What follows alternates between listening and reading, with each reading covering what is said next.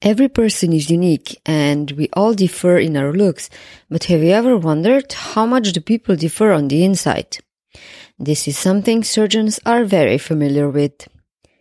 Dear listeners, welcome to Faces of Digital Health, the podcast on how technologies are improving healthcare around the world.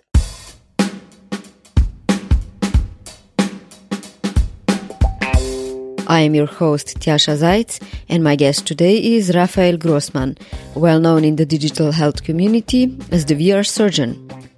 Rafael comes from Venezuela and has been practicing medicine for a few decades in the US by now. We talked about three topics. The first half an hour about the technological advancements in surgery, from minimally invasive surgery to robotic-assisted surgery, followed by some questions about Rafael's passions towards digital technologies, telemedicine and VR. And in the end, we touched upon the national crisis currently happening in Venezuela and its effects on healthcare. If you like the discussion, do leave a rating or a review in iTunes. Don't forget to subscribe to the podcast so you will be notified about the next episode automatically. I also included links to some of the older episodes of the podcast in the show notes, with speakers Rafael and I mentioned in the discussion: the VR surgeon Shafi Ahmed, digital thought leader John Nosta, and VR in medicine pioneers Walter Greenleaf and Albert Skip Rizzo. Enjoy the discussion. Rafael, your great-grandfather was a doctor, your father was a surgeon, which enabled you to assist in your first surgery very early on in your medical studies. What was the main thing that attracted you to healthcare? I sometimes feel that doctors have a very idealistic idea about helping people before they enroll in the studies, and hardly later on they realize how difficult the profession is, because it's a little bit unfriendly in the work conditions sense, the long working hours and stress and burned out symptoms and problems that have been more widely announced lately. So what were your expectations when you were thinking about what to study? I'm one of 8 kids, and I don't think I was directly encouraged to be a physician at any point. Indirectly, probably, I probably had a lot of clues and cues to follow the steps. But again, I'm one of 8, and I'm the only one who went into medicine. It was later on my youth, getting into high school, when I started thinking about it more and more. Or early high school, I would say. And I don't know why. I think that, the typical cliche people talk about, wanting to help people. And I do see myself as a person of service. I really like to help people. And I am also always interested in doing things with my hands, and I am very pragmatic in a way. So a number of things, I always like tools and technology, and so maybe that combination of interests and specialty per se. You mentioned, how difficult it is a career, and how sometimes what we thought of or dreamed of it did not become a reality, once we are there. And I've been, a physician for a few decades already, and nothing is perfect. And healthcare career is very difficult, and there's a lot of sacrifice, but there is much more rewards than sacrifices, and there's much more good than bad, I would say. That's very encouraging to hear. Before we continue to the topic of surgery and how the profession is changing, I have another question that a 5-year-old might ask. People differ a lot on the outside. What about on the inside? How different are we? You must know that as a surgeon. How different are organs with different people? Well, everyone has their pattern of order inside. Obviously, in general, people inside is very similar. The anatomy, at least grossly, what we can see with the bare eyes is very similar. But at the same time, there are always differences and minute individual or singular characteristics that each person has. The surface of someone's liver, or the surface of someone's intestines, or the size, or the length, or we're very unique. Has anything ever surprised you in terms of anatomy during surgery? Yeah, of course. When you go there and when you've been doing surgery for so many years and seen so many different types of anatomy, there've been times when you look and the normal anatomy of a particular patient is normal for that patient, but not for the rest of humanity. Someone has their organs flipped, on the other side, or someone has a very large, let's say, a spleen, or a very large liver, or pattern that is different to what you're accustomed to see. Sometimes there are even more radical differences, when you have people who might be externally, let's say, looking like a male person, and inside they have some female organs, or patients who have sometimes tumors inside that are residual embryonic remnants of so you might see a little skeleton inside someone's cyst in the pelvis or something. There's always surprises. Do you share that with the patients if you notice any anomalies, such as you mentioned that you're basically operating on a male and then you see the female characteristics in the organs? Oh, no. Of course, you share anything with the patient, anything and everything. It's the patient's is the patient's body, and it's the patient's self. So we have no right to not share any information that we find with the patient. It's their own. It's like their own data. It's their own body. So, and we also have the responsibility to obviously protect that information. It's just for the patient and for no one else. It's for the patient to keep and to share for their thinking. We mentioned that the profession is difficult in many aspects. So, how does your everyday look like? How different are the patients that you treat, and what was the longest shift that you went through? Surgeons are known for long working hours because you never know how long a surgery is going to last. Starting with the second part of the question, I think, the longest shift, I don't even remember, but during training, you work very, very long shifts. That has changed somewhat in the last few maybe several years.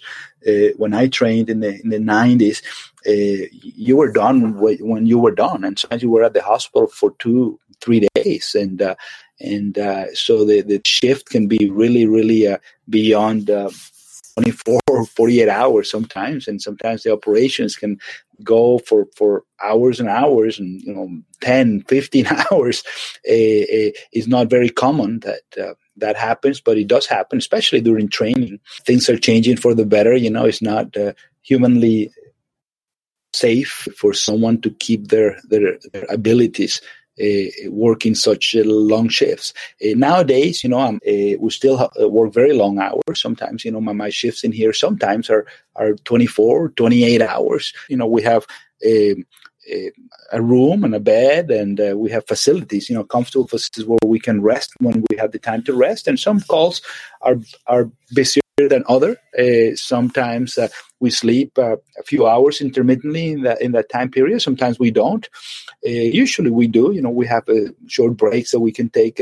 And you are tired, but you are trained to do this, and we're always conscious of how much we can do and how much we can take, and we always have a backup system of help that can assist us if we need. It depends on what you're going to. Sometimes you're seeing, you're doing paperwork. Sometimes you're taking phone calls. Sometimes we're taking care of an acute trauma patient. So it kind of varies. My days go from I could be on call or not on call. But when I'm not on call, I might be rounding on the patients who are admitted in the hospital. I might be in the operating room doing elective cases. I might be in the ICU caring for my own critical care patients that we care for. I'm a general surgeon, and my team takes care of all the trauma and mostly all the emergent surgical cases that come to this hospital. But also about a third or maybe sometimes a half of what we do is elective surgery, is non-emergency surgery. So it's planned surgery. We see patients in clinic, in the office, and they come with a problem, and we plan to do the surgery. Let's say we do a colon resection, a resection of the bowel, or we do a hernia, or we do, things that are not emergent or urgent to do. And, we plan to do those operations. And I do surgery in the sort of traditionally thought as a old-fashioned way, open surgery with bigger incisions. And I also do smaller incisions, what we call the minimally invasive surgery, from doing them with the laparoscope, which are small openings in the abdominal wall, and we put very thin instruments and a thin camera through it to do the operation. I also do robotic assisted surgery, which is similar to laparoscopy, but you are sitting at a distance in the same operating room away from the patient, and you are driving a sort of mechanical electronic system, a so-called a robotic system. We are driving that system inside the patient. We are manipulating the instruments in the patient, but sitting at a distance from the patient. There's always someone right next to the patient, and my assistant is sitting right next to the patient and helping right there, as if we were doing regular surgery. But the actual surgeon, in this case myself or one of my partners, we are sitting in a console, almost like a video game console, away a few feet or a couple of yards from the patient. Last year, a documentary came out on Netflix about the medical device technology, and the Da Vinci robots, which are used for robot-assisted surgery, got a lot of negative publicity because supposedly there's no real guidelines on how long the training is supposed to be before doctors use them on patients. And it turned out that some doctors actually used them on patients too quickly, which brought unwanted complications. How long did you train on the robots before you decided to do the surgeries? And what's your view on this specific technology? Yeah, no, that's a great point. Like any innovative element, you have to really learn to integrate that into the regular practice, and to do that you need to integrate that into the regular training. And there's always this paradox of how do you train the surgeons of today. How do you train them in the old ways of surgery, with open surgery and larger incisions, and how do you train them with the latest techniques that are less invasive and they have a number of benefits, in the same amount of time? How do you do that training? 5 years of surgery to learn everything that I learned, and then plus whatever has happened in the last 25 years, so that you can be competent in both ends of the spectrum.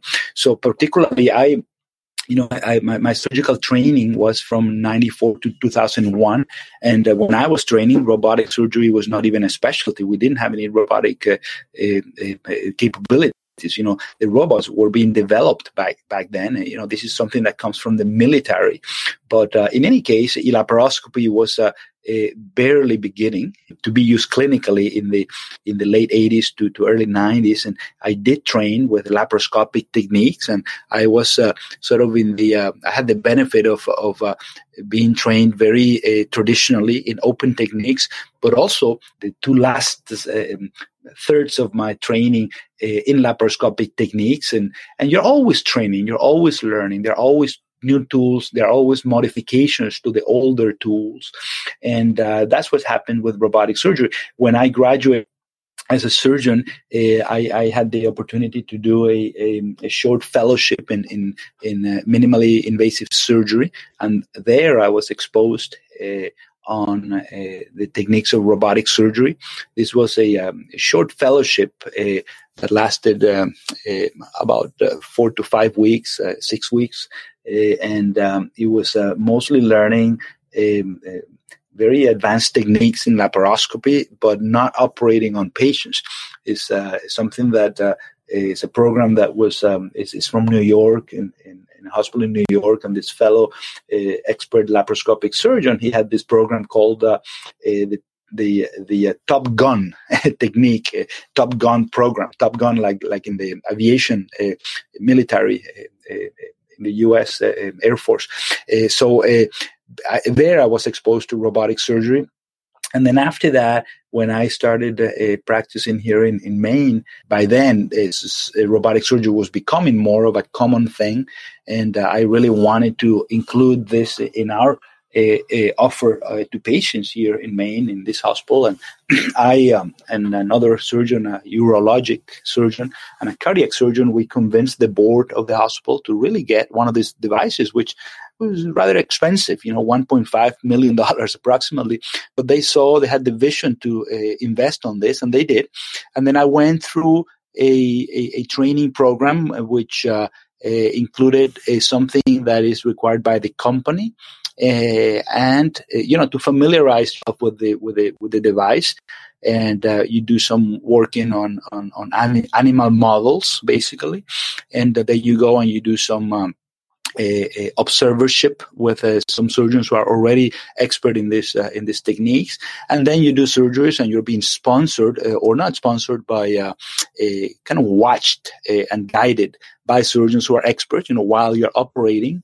And then you have a number of cases that you have to do before you are sort of granted the the privileges to do robotic surgery. So now, when I did this, obviously this was all starting, in the early 2000s, and now there has been because, as you mentioned, a lot of concern about how the surgeons being trained, and someone might say, "Oh, I'm a robotic surgeon," but they really haven't gone through the specific training for their particular institution. They're not universal yet, no universal guidelines to how to train. There are some guidelines, but there's nothing that it's a specific requirement that is universal. So it varies from place to place, and especially it varies from country to country. So it's very, very difficult for to get standard verification of who's qualified or who's not, or how good qualifications do you have versus someone else from a different country. So it's a real concern, but it's being addressed, and I think that people is realizing that obviously, if you've never done minimally invasive surgery and you want to jump and do robotic surgery, versus if you're an expert laparoscopic surgeon and you want to jump into robotic surgery, that jump is much less difficult in a way. That transition is less complex than if you're someone who's never done minimally invasive surgery.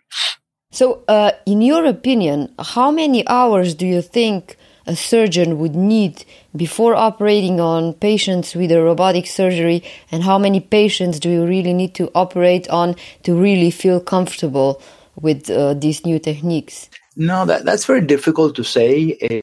I really couldn't give you a number, because it's not a matter of a number. It's depending on your prior experience, depending on your skill, depending on the type of operations that you're doing. Normally, you start with operations that are very simple, and then you build up. And like I said, you usually, depends on when you're practicing, which country, which hospital. In our hospital, we have a pretty tight system, to grant privileges in robotic surgery. You have to do some company training. You have to do a lot of digital sort of simulation training hours. You have to complete a number of modules. You have to then watched a number of surgeries, then you are being watched while you do a number of surgeries, and then finally you get your privileges to operate alone. It really depends. And like I said, someone who has never done minimally invasive surgery versus someone who has done, hundreds and hundreds of cases in minimally invasive surgery might take a much longer time. Minimally invasive surgery is one of the great advances in surgery because it allows for procedures to be executed with smaller incisions, and that prevents unnecessary tissue damage, which consequently shortens recovery. To which extent do you think surgery can be optimized even more? What's the next thing in line that you are kind of looking forward to when looking at the trends and improvements? Minimally invasive surgery is certainly the natural evolution of surgery. I think that in regards to the surgery itself, lesser incisions and lesser tissue trauma is the trend that we should always expect, from doing laparoscopic surgery with many little incisions to doing laparoscopic surgery with fewer incisions to doing laparoscopic surgery with just one incision to doing endoscopic surgery with no incisions, where we go through the organs, for example, to operate. There's something called NOTES, NOTES, which is natural orifice transendoscopic surgery. Then you might think, I'm a very fan of technology, as you know, of exponential technologies, being an exponential medicine faculty. I always think, robotic technology is definitely in the future of better surgery. Now, what we call today robotic surgery is really not robotic. It's just, we are doing a telesurgery. We are guiding these mechanical electronic systems like the Da Vinci robot from a distance. This is certainly not a robot, certainly not an autonomous device by any means. But there will be a time when we might have some autonomous devices and we'll have some element of artificial intelligence systems or algorithms into the process of operating on a patient. And then, I think that nanotechnology is something that is certainly in the future, very, very, very, very near future, where we would have nano devices maybe performing some type of surgical procedures, biopsies or delivering medications or taking samples of tissue, for example. That is very interesting, I think, and that's where we eventually will go. I have no doubt of that. But at the same time, when we look at the future of surgery, I think that more and more we might need less and less surgery. We'll have pathologies that will not be pathologies anymore because they'll be cured in less invasive ways, or maybe they will be prevented. Ideally, when you talk about pharmacogenomics, or when you talk about genomics and the manipulation of genomic material in order to prevent disease or attack disease at a very early stage. So that's very interesting. And also in the sense of how do you everything that happens around surgery, pain control, anxiety control, the evolution of anesthesia, how we rely on drugs very heavily, to avoid pain or to prevent pain from happening or to treat pain. There are technologies like virtual reality, virtual and augmented and mixed reality, especially virtual reality being used today successfully in the clinical setting to treat pain, to treat anxiety. And there are very good studies that show that virtual reality decreases the use of drugs in that peri-operative period. Very interesting stuff that is happening. Yeah, virtual reality has implications that are surprisingly effective in the clinical sense. I had two interesting interviews on VR last year with Walter Greenleaf from Stanford and Albert Skip Rizzo, and mostly they talked about the use for PTSD and symptoms like that, but also very interesting use cases where they prepared children before surgeries with VR, so they decreased anxiety, as you said. Absolutely. They are figures very well renowned. There are many other names. You have Brennan Spiegel at Cedars-Sinai, who's one of the pioneers on VR therapeutics. You have, people like Diane Doris, also in Europe. I mean, there's a lot of people reading. VR today is really one of those areas that it's exploding in a sense, in order to with the possibilities of not just the potential, but the actual use in therapy for patients. We'll come to VR and AR in just a second. I just have one more question regarding the surgery and the technologies for the procedures. A recent Medscape report reported a little bit about the skepticism about using the Da Vinci robots for mastectomy. And the reason for the skepticism was that, for example, in minimal invasive surgery, in some cases, a small incision is not big enough for the size of the tissue that needs to be removed. So from that perspective, I'm kind of wondering, where do you see the limits of the procedures that are becoming less invasive? To which extent will we just have to stay with more invasive approaches? Every technology, every tool we get, we need to use it with a sense of responsibility. And sometimes, the joy of new technology, indirect or sometimes direct stimulus by the market and by the system where you work, or the employer, or the actual individual, or even the patient, you get led in the wrong direction. I think that there are many tools to do the job, and robotic surgery, it's a technique that uses tools that are appropriate for certain instances. You see people doing very, very small surgical procedures, that you could do in minutes with very minimal cost and very minimal complication and very good outcomes. And can you do that with a robotic device? Well, you can, but is it justified? Do you have benefits? Are the advantages in every sense? At the patient level, at the system level, the financial level, the societal level, are the advantages is so high that you should do it that way or not? You could certainly do a mastectomy robotically. Is it worth? Are there certain types of mastectomies or procedures in the breast that might benefit from a minimally invasive technique? Yes, absolutely. I'm not a breast surgeon, subspecialized in breast surgery. I've never done a robotic breast procedure.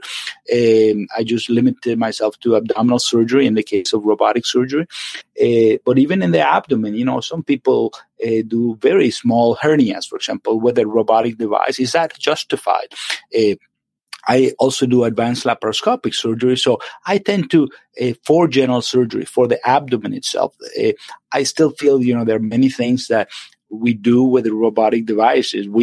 Not me, because I really feel very strongly about only using the tools that I need in order to get a better result than if I use other tools like laparoscopic surgery, for example. I think that many of the things that we do in the abdomen for general surgery speaking, we can do as good and cheaper with the same benefits for the patient and for the system and for society and cost-wise with laparoscopic techniques than with robotic techniques.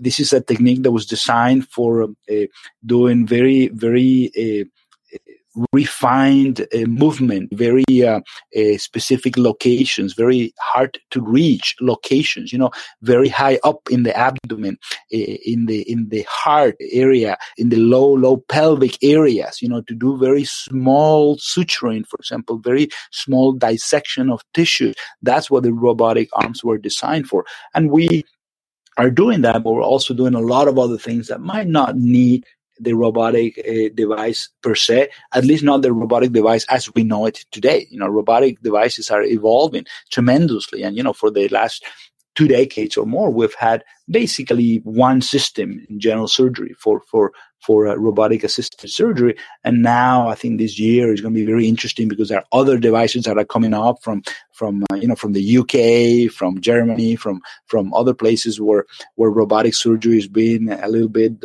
democratized. We talk about that opening the access to robotic surgery just because the design of the devices is different and also because the cost is much more accessible. Yeah, not everything is for everything, and as the technology and as the industry is progressing, we're hardly discovering what the meaningful use cases are in the first place. It's kind of similar as with the pharma industry, where a lot of drugs are being repurposed. So there's a huge investigation area on if the existing medications could be used for any other indications that they originally have. So now we're finally getting to your field of AR and VR, which is something that you're most known for in the public. So most people know you by your passion for VR and AR. You're known as the Google Glass surgeon. Could you tell me a little bit on how your first live transmission of the surgery looked like? How did you decide for it? How did you prepare for it? Were you nervous? Yes, as you say, most of people relate me to Google Glass and head-mounted displays and VR and AR and lately, Magic Leap and spatial computing. I've always been interested in technology. Telemedicine was one of my first passions, using technology in a smart way to connect and communicate better, to improve healthcare, to improve surgical access. There's a lot of deficit in regards to the access to surgical care in the world. We know the numbers, billions of people, 5 billion people in the world are said not to have access to safe surgery. And you don't have that many providers, we would need probably 2.2 million surgeons and specialists otherwise to treat all the surgeries that we need to do in order to benefit people. And we can't produce that. And, technology, if we use it smartly, can help us train those people, but also could open up access to the few experts out there to be available to the rest of the world. So so telemedicine is certainly one of those tools. And then I did a TEDx talk on the use of mobile and using an iPod Touch, in 2010 when the iPhone 4 came out with FaceTime, and immediately thought, wow, this can revolutionize the way we talk and communicate and connect, having video calls in a mobile fashion from our smartphones. So we started doing that, and we used the iPod Touch in order to set up a network of telehealth clinics or telehealth encounters, from ER to ER using an iPod Touch. And that was my first TEDx talk. And then I saw the potential of using TEDx as a platform to the potential to preach technology, to use technology in a smart way. So, and then I went to Future Med, which is what's called now Exponential Medicine, is a little different format, part of Singularity University.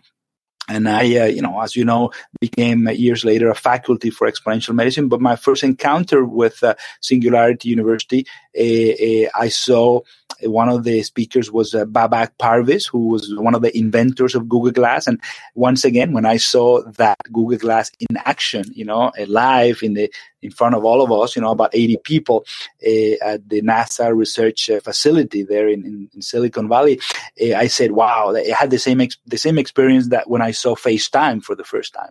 I said, well, this can really revolutionize the way we connect and we communicate. So a few months later, I got a device, and then I thought, how do I improve how I teach? And would it be possible to just, instead of my students being all hunched behind me or trying to see what I'm doing in the operating room, which is already very crowded, could I have them sitting comfortably and looking at the surgery, not from the perspective of a camera situated elsewhere in the room, in the operating room, but from the perspective of my eyes, with the Google Glass. So I did so. I got permission from the patient and the family, and and the team, and I basically streamed the surgery from my perspective, from the perspective of my right eye. And I was live streaming audio and video to a couple of students sitting nearby at a distance, and they were able to see the operation like they had never seen it before. They were seeing it from inside my head almost, and they were answering questions and asking questions. So really augmented the way they learn. And for me to do the surgery, I didn't do anything different in regards to surgery other than putting the Google Glass on. But I didn't have to really even think about that. It was just a matter of using that technology in a clever way, I guess, to connect me better with my students so that they could have a better learning experience.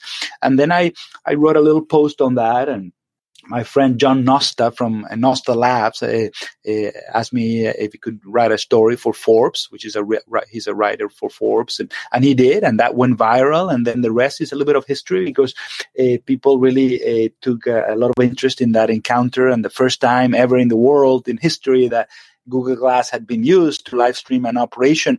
And then from then, it's just all history.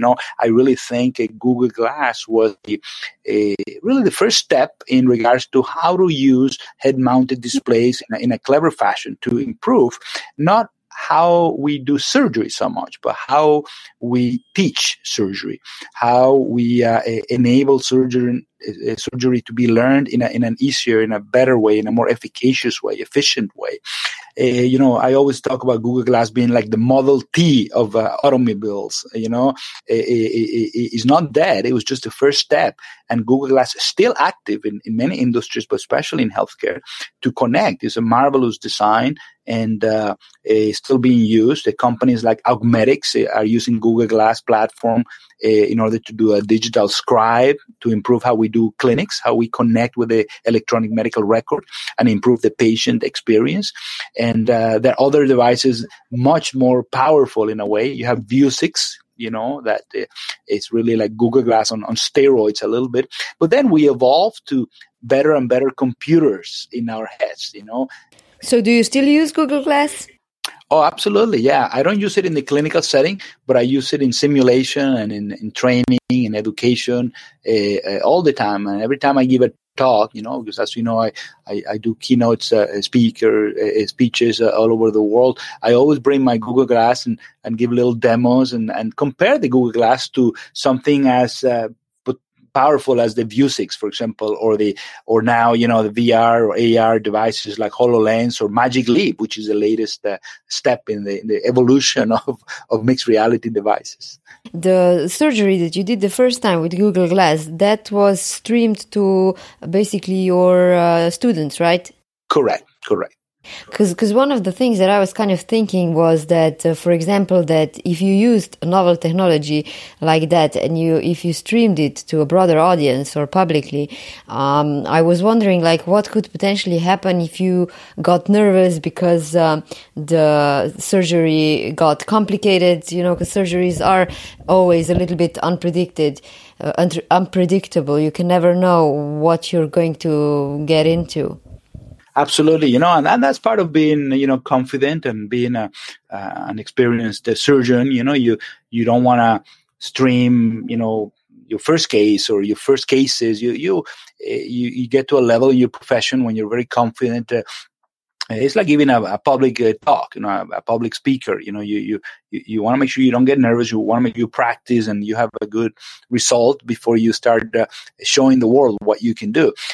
Also, you got to keep in mind, every country, every hospital, in a way, have their own regulation in regards to protecting patients' privacy, and you got to be mindful of that, and you got to be respectful, obviously, of who can watch the surgery or who can access the surgery streaming, and make sure that the patient is agreeable to that. Some countries are more difficult. In the U.S., it's very difficult, to get a permission in a way to perform that sort of live streaming of surgeries. It's not very common that we do it because the HIPAA rules, the regulations regarding patients' privacy are very strict, and they go from hospital to hospital in a way. But, in other countries, I have colleagues who have streamed surgeries publicly around the world. And, I could never do that. And I've never even tried because, once I had the first idea of using Google Glass to stream operation to one person or to 1 million people, I think it's a matter of the concept is there. So I thought I had the idea of doing it, and I kind of proved the point. But then from then on, it was there for the world to just exponentially grow this. In the US, for me, it was very difficult to do that, and I never even tried because I knew that streaming public operation would be impossible in the place where I work, for example.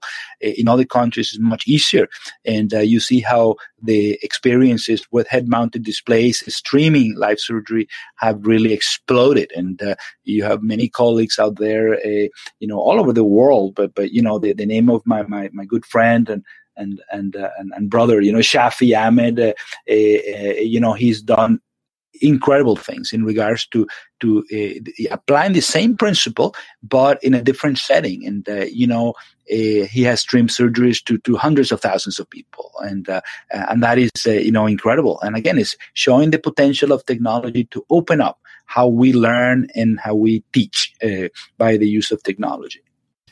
We mentioned quite a few technologies, so Google Glass, VR, AR, Magic Leap. Can you explain a little bit how you see the evolution of all these and their different purposes and usability? So how do they differ, just so we understand a little bit more on what are the differences? Yeah, I think Google Glass was certainly the first sort of publicly available device. Very simple in design, very clever in design, a marvel of design, if you ask me. And I don't think that one device substitutes the other.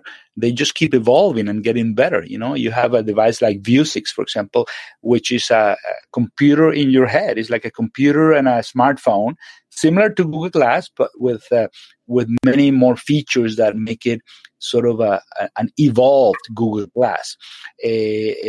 But then you have devices like Oculus or HTC, which are devices created for entertainment, but you can use them for learning and for teaching.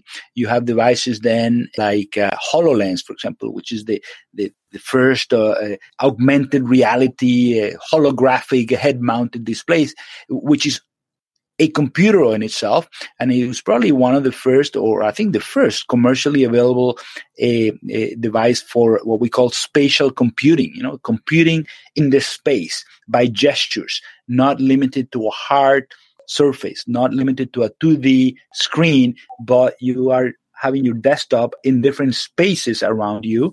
So HoloLens was the first successful, I guess, publicly available device for that. And then that evolves in a way to a newer device, which is the Magic Leap, which I've been very involved with for a few months, which is similar. It's like an evolution of the HoloLens in a way. It has many features that are maybe improved compared to HoloLens. Like what? Well, for example, the design, the form of the device, the weight of the device. For me as a user, how I see the images in the Magic Leap are in a way more crisp and more integrated with the real surfaces that I am seeing through the glass of the device than they are with the HoloLens. The HoloLens, it gives you incredible rendering of holograms, of 3D floating structures. But I find the Magic Leap is almost a step forward in regards to what we call mixed reality, how we integrate the digital renderings with the actual physical, not virtual world. Is it too simplified to say that the resolution is better? And kind of the simulation? Yeah, for what I've seen as a user, and again, the numbers, I couldn't, I don't recall the specific technical numbers, but I would say for what I've seen in the different applications that I've been exploring and that I've been working with different people doing applications, the resolution of the images and the blending of those images with the real world are, for me, better than with the HoloLens. But also it's lighter. It's a device that is easier to wear for longer periods of time and experiment and play with. In your experience, how long does it take to get used to using these technologies in practice? Because the first experience with the augmented reality is a little bit unusual. You're seeing things that are not there. So that's it can be confusing if you're not used to it. Yeah, no, again, it depends on the person a lot, how your vision is, how old you are. I think that older people sometimes, probably because of their sight, the vision changes are a little bit slower, but it's just a matter of usually minutes. I have not seen anyone who won't get it after a few explanations in one sitting. If someone has glasses, sometimes it's hard to integrate the device into their sight with the glasses on or without the glasses. But it's really something that most people get very quickly within minutes. I bring them to my talks, and we do a lot of hands-on demonstrations and smaller sessions, other than the big keynote speeches, and people within minutes are there immediately seeing it. That's another feature of Magic Leap that I like. It's much easier to get adjusted to it and to manipulate the menus in a way in Magic Leap than it is in HoloLens. HoloLens takes a little bit longer there are certain gesture commands that are standard, that are a little bit slower for most people to get and to be able to manipulate and go to the step by using gestures than with the Magic Leap. You mentioned before that when you began exploring the practical use of digital technologies for healthcare improvement, one of the use cases was using the iPod Touch to extend the trauma center services. And as you said, you developed a network of local doctors which were able to connect to you remotely. And one of the things that I was wondering, first of all, is that still working? Is that still used in practice? So that network, that new service? Yeah, that's a great question and a topic of great frustration for me because, I'm an employed surgeon and we do have a telehealth network and we developed it up to 18, I think, hospitals that we are connected with, or 17 that we are connected with, and this would be the 18th hospital here, the base house hospital. And unfortunately, we worked very hard on this to develop the program and to connect the cameras. And then when the mobile devices came and the platforms, we used that in a few of these centers. And like I said, I had a TEDx talk, and then we even won an award for the American College of Surgeons. But unfortunately, it takes much more than that. It takes, again, any new technology, you really gotta think it through. You have to make sure that you have the right protocols. Make sure you have the right education. Most of the times these things fail because there is no training to train people in their use, but also to change the culture of how we connect and how we do normal, additional things.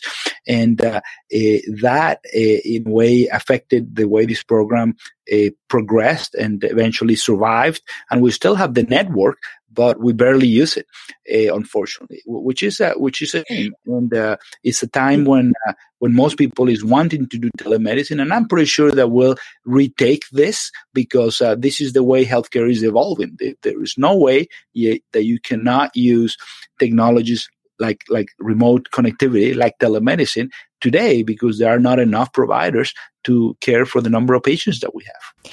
I think that the idea was great. So, for example, you've got rural or remote doctors that perhaps run across a case for a surgical intervention, let's say once in a week, and then you can connect to that doctor via a telephone or a telemedical platform and assist him or advise him. So that's a good idea. However, one question that kind of came up to my mind when I was thinking about this concept was that very quickly you run into the question of how are you going to manage the demand? For example, if suddenly you've got 300 local doctors that are trying to reach out to you, and of course the money issue, how is that service going to be charged? Because very quickly you could become like a telecenter with rising demand for advice, and you would run out of time for your own patients. So there's a huge amount or a huge number of questions and dilemmas and challenges that you need to think about before a wider adoption of this kind of an idea. Well, absolutely. And I tell you, I love this interview because you have the right questions and the right ideas. Exactly that's what happened. Exactly. And that's what has happened for the last few decades, and but we finally are getting to the point where everything is lining up. I think, certainly the regulatory framework, the reimbursing framework, the insurance framework has been adapting slowly to this kind of technologies. And today, and it varies from country to country and even from state to state here in the United States, but there's been a lot of progress in regards to what can be reimbursed, for this type of technology. But the point is that you cannot guide the development based on the hurdles that you have, because many of the hurdles are just temporary. Most of them are temporary, cost, availability, connectivity, speeds, infrastructure, regulation, all that is temporary. That will improve. And if the technology really indeed is going to improve the way we connect and communicate and the better and provide better healthcare, then it's going to be eventually successful. So what's happening is that, yes, you think about how you're going to deal with it, but it's the same way that a telephone, I hate calling it telemedicine because it's not telemedicine. It is just medicine. You can call me on the iPod Touch or on the screen or on the telephone, or you cannot call me at all. Or you can send me a letter or a telegram. You tell me about the patient, and the way we connect and communicate is going to affect how the decision making is happening on the particular patient. Yes, you'll have to grow systems, and there are indeed now they call them bunkers, quote unquote bunkers, where they have providers sitting in there on screens. Just if you have a lot of demand, that you have more than one provider, and you might have 10 providers or 100 providers. Is no different than when you have 300 patients coming to your ER. You might have, you might need 10 doctors in the ER, or you might need 50, or you might need just one, or maybe just one general provider, depending on the demand of the services. But the point is that if we use the technology smartly, if you can connect with me by video, and I can, let's say, prevent that patient from traveling 200 miles to see me, even if I'm not charged. Even if I don't charge or don't bill, or my system, my hospital, I don't bill because I'm employed, but someone will eventually bill services. But even if we don't do that, in the greater picture, we are saving that patient from driving 2 to 4 hours, from missing a day of work or day of school, or spending gas, or not being able to pick up the kid in school, or, in the greater picture, someone is saving money and someone is saving time, and we're not wasting resources, because then instead of me seeing this patient here now at the hospital, a patient I didn't need to see, I prevented that, and then maybe I get to be free to treat another patient who really needs me to see that patient. And the same way, maybe the patient has a need that surpasses what I can offer here. Maybe that patient needs to bypass me and go to a major center where they only do that particular type of evaluation or treatment, So it's about optimizing how we connect and communicate. We certainly have exciting times ahead, and one of the things that I find interesting is how important it is for society to develop as well before the adoption of technologies. There are use cases when technologies were already developed, but it seemed that the society wasn't really ready to use them yet. They were before its time. That's what Shafi Ahmed said in the interview for this podcast about Google Glass. And it's kind of like the same with FaceTime. When FaceTime came out, it was simply too revolutionary to be used widely. It wasn't adopted highly. But now we have a ton of apps that enable video conferencing, and they're used. Yeah, absolutely. And that's exactly right. And again, there's a time for everything and a place for everything, certainly. But I think that we are living times where technology is going so fast, so exponential, as we like to say at Exponential Medicine, that we sometimes don't know how to deal with the progress that we have, with the tools that we have. And that's why I'm always very emphatic in saying it is about the use of technology in a smart way, clever way. Technology, most of these technologies were created for play, for gaming, for entertainment. But then potentially, if you use them rightly, you can save a life, or you can, improve a life. So, or you can teach someone to improve a life or save a life. And again, the technology is out there and will be always there and will always be better. It's up to us to become a little bit of dreamers and thinking outside of the box and being true innovators to really disrupt the traditional ways of how we do things. Disrupt, but creatively disrupt, like Eric Topol says, creatively disrupting systems that are outdated and that need to be changed, because nowadays the way it is, healthcare and medical education are in very, very poor state. And all over the world, but even if you compare the U.S. to other industrialized countries, we are very far behind. And even if you compare the best patients with the best healthcare, the best countries with the best healthcare systems in the world, they're still behind. If you look to the technology that we have available and how much better they could be if they use these technologies in a smart way, again, to connect and communicate better with providers, with patients, with relatives, is a very, very, for me, it's just a fascinating topic. Speaking of different healthcare systems and different countries, you originally come from Venezuela, where you also began your medical studies. What brought you to the U.S. afterwards? Yes, I'm from Venezuela originally. I lived there all my life. Medical school, I was there for medical school. I then did my 2 years after medical school in order to get my license. You do rural service, rural practice. Right after med school, you go into rural area to pay off your social debt. I did that, and it's fascinating to be a doctor. Next day, right after you graduate and you're treating patients out there, we have a very hands-on education, and I'm very proud of the medical education I received in my country, and it was all for free. It was the smart use of resources, to do the right thing for the people. One of the examples of that. And but then I always wanted to the later years become a surgeon, and I knew that I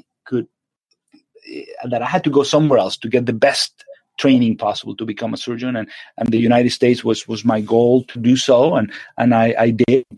I came to do research in Chicago, and then I ended up in Ann Arbor, Michigan, doing my residency for 7 years, and then I went back to my country and practiced for about 3 years. But my country, unfortunately, was a very different place after 7 or 8 years of absence. And when I came back, I knew that we couldn't be there. We couldn't have the rest of our lives there and build the future that we wanted for my kids, for our kids. So we came back to the United States, and I've been here for 15 years now doing that. But it's a very different system, and obviously every country has its own history and beauty and ugliness and needs and problems and governments, and it's very complex factors, and the system is very, very different. It's that's exactly like the next thing that I wanted to ask. Like the healthcare situation in Venezuela at the moment is really, really bad. While you were studying, the system was still good. It was known for availability of low or no cost healthcare provided by the Venezuelan Institute of Social Security. However, the system completely collapsed almost by 2015. And at the moment, even the Center for the Disease Control in the US recommends the travelers to avoid all non-essential travel to Venezuela due to the breakdown of the medical infrastructure in Venezuela, because there's shortages of water, electricity, medical supplies. There's reports of violence of patients because they're unsatisfied when they come into the hospital and there's no supplies. So it's a really, really terrible situation. How do you observe all the things that are happening at the moment? Well, with a great degree of sadness and worry, because my whole family is there and my wife's family is there, and I'm an observer, but I'm a very active observer because I follow the news, and I connect with my family thanks to technology, with video and audio every time we can, and it's just a very hard situation to watch, because I grew up in a marvelous country, like any country, nowhere is perfect, but it was very, very good place to live a life. And, it was proved that way after many decades of democracy. And yeah, there were problems, and but there was a very wide, very developed middle class, with yes, some obviously corruption problems, many people who didn't have access to benefits, many people who had a lot of benefits. There were always extremes, but it was a place where the middle class and the services, and despite corruption and other problems, the wealth was such that and there was some progress and some good thinking to develop services like free education, like free healthcare, like infrastructure, tourism, et cetera, et cetera. And suddenly that in the last 20 years basically collapsed, given the bad decisions and some leaders. And now it's not that we have bad healthcare now. That our country is not what you could call a country anymore. Completely dysfunctional in every aspect of normal civilized life that you can think of. Every banking, food supply, water, electricity, healthcare. There is no normalcy in Venezuela at this time. It's to the level of, or even worse than a country in deeper war, because there is not a very specific cost to it. It's not like it's violence and war and you can explain everything because of the war. It's just a very, very complex situation, but to a level where it's humanitarianly shameful.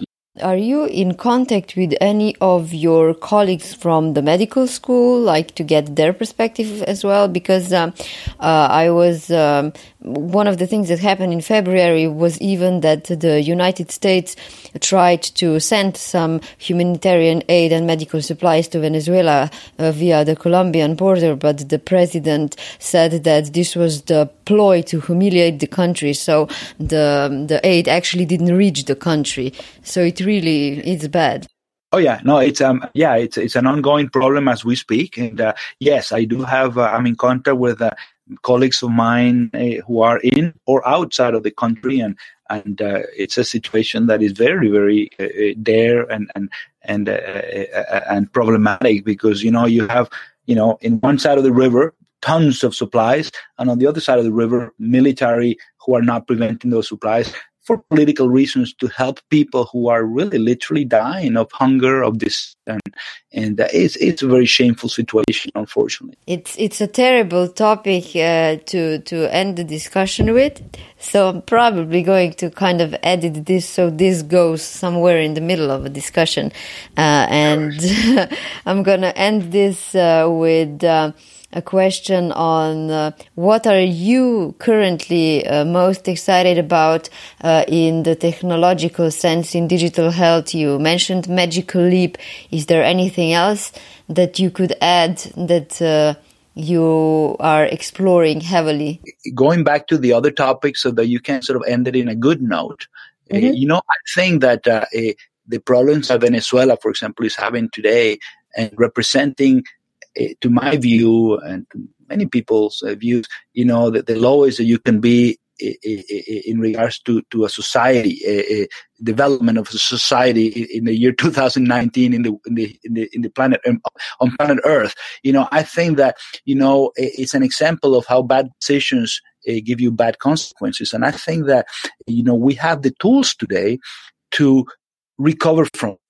Venezuela is a very special place because they have a lot of natural resources and human resources in or outside of the country. For the human resources, because many people have left, have migrated. But if we use technology in a smart way to accelerate how that situation can revert using telemedicine or telecommunications, teleconferencing, using remote tools to educate people, to treat people. I think it's a perfect setting, to let them gain access to the wealth of knowledge, the wealth of resources that humanity has outside of Venezuela. It's a perfect example, to utilize those tools that we've been speaking about. Do you know, are there any active initiatives in this direction? Absolutely, and there have been a few for a few years fighting the system, especially telemedicine. There are telemedicine initiatives to treat the underserved populations within Venezuela, which is a fallacy because the whole country is underserved today. But there is a very solid programs and infrastructure in theory that could be deployed very easily. There are a lot of people in Venezuela, especially at the University or Central University of Venezuela, where I train, which are still there, and they're fighting the system, and they're creating content, educational content to be transmitted by radio, by TV, to teach people about basic healthcare prevention or treatment. So there is a lot of potential to use technology and revert this grave problem. So Shafi Ahmed is going to tackle the Bolivian healthcare system. Maybe Venezuela can be your field for broader innovation and improvement. Absolutely. I don't even want to limit myself to Venezuela. I see myself, I'm a proud Venezuelan, but I'm also a citizen of the world. I want to say that I think that we should have no borders. We should just have one. We're all on the same planet. That's my country. To wrap up, besides Magic Leap, what else are you excited about in digital health? What else are you actively exploring at the moment? The thing that I'm spending more time is spatial computing. Devices like Magic Leap and HoloLens, especially Magic Leap. I'm very excited about artificial intelligence and deep learning algorithms, how they can integrate into mixed reality, how they can integrate, when we think about, avatars or chatbot avatars that are in a way, quote unquote, intelligent, and they can guide us. I think that's another way to improve on the gap between offer and demand of healthcare services and education. You could have digital renderings of humans that are somewhat smart to keep a conversation and to guide a patient in regards to healthcare advice or recommendations. I think that's a field that is going to explode very, very, very soon, using AI and deep learning systems to improve healthcare decisions, improve the way we tackle healthcare, specialties like dermatology or pathology or radiology that are really going to evolve, and they are already evolving quickly and in a way being morphed into something different because of how much better AI systems can do certain tasks within those specialties. I think that's a great passion on mine. And the other thing is brain-computer interfaces.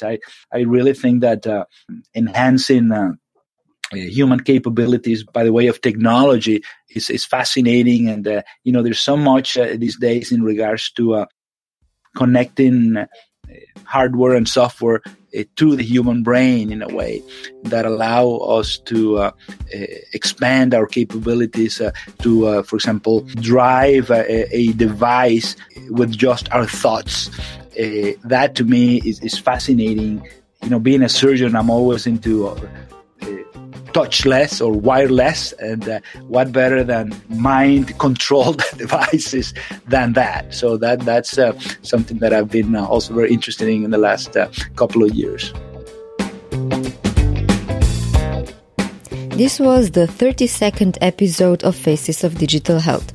Stay tuned, do leave a rating or a review in iTunes so other listeners interested in healthcare will find the show as well. You can also find Faces of Digital Health on Facebook or follow me on Twitter under @ZAJCTJASA. That's ZAJC TJASA.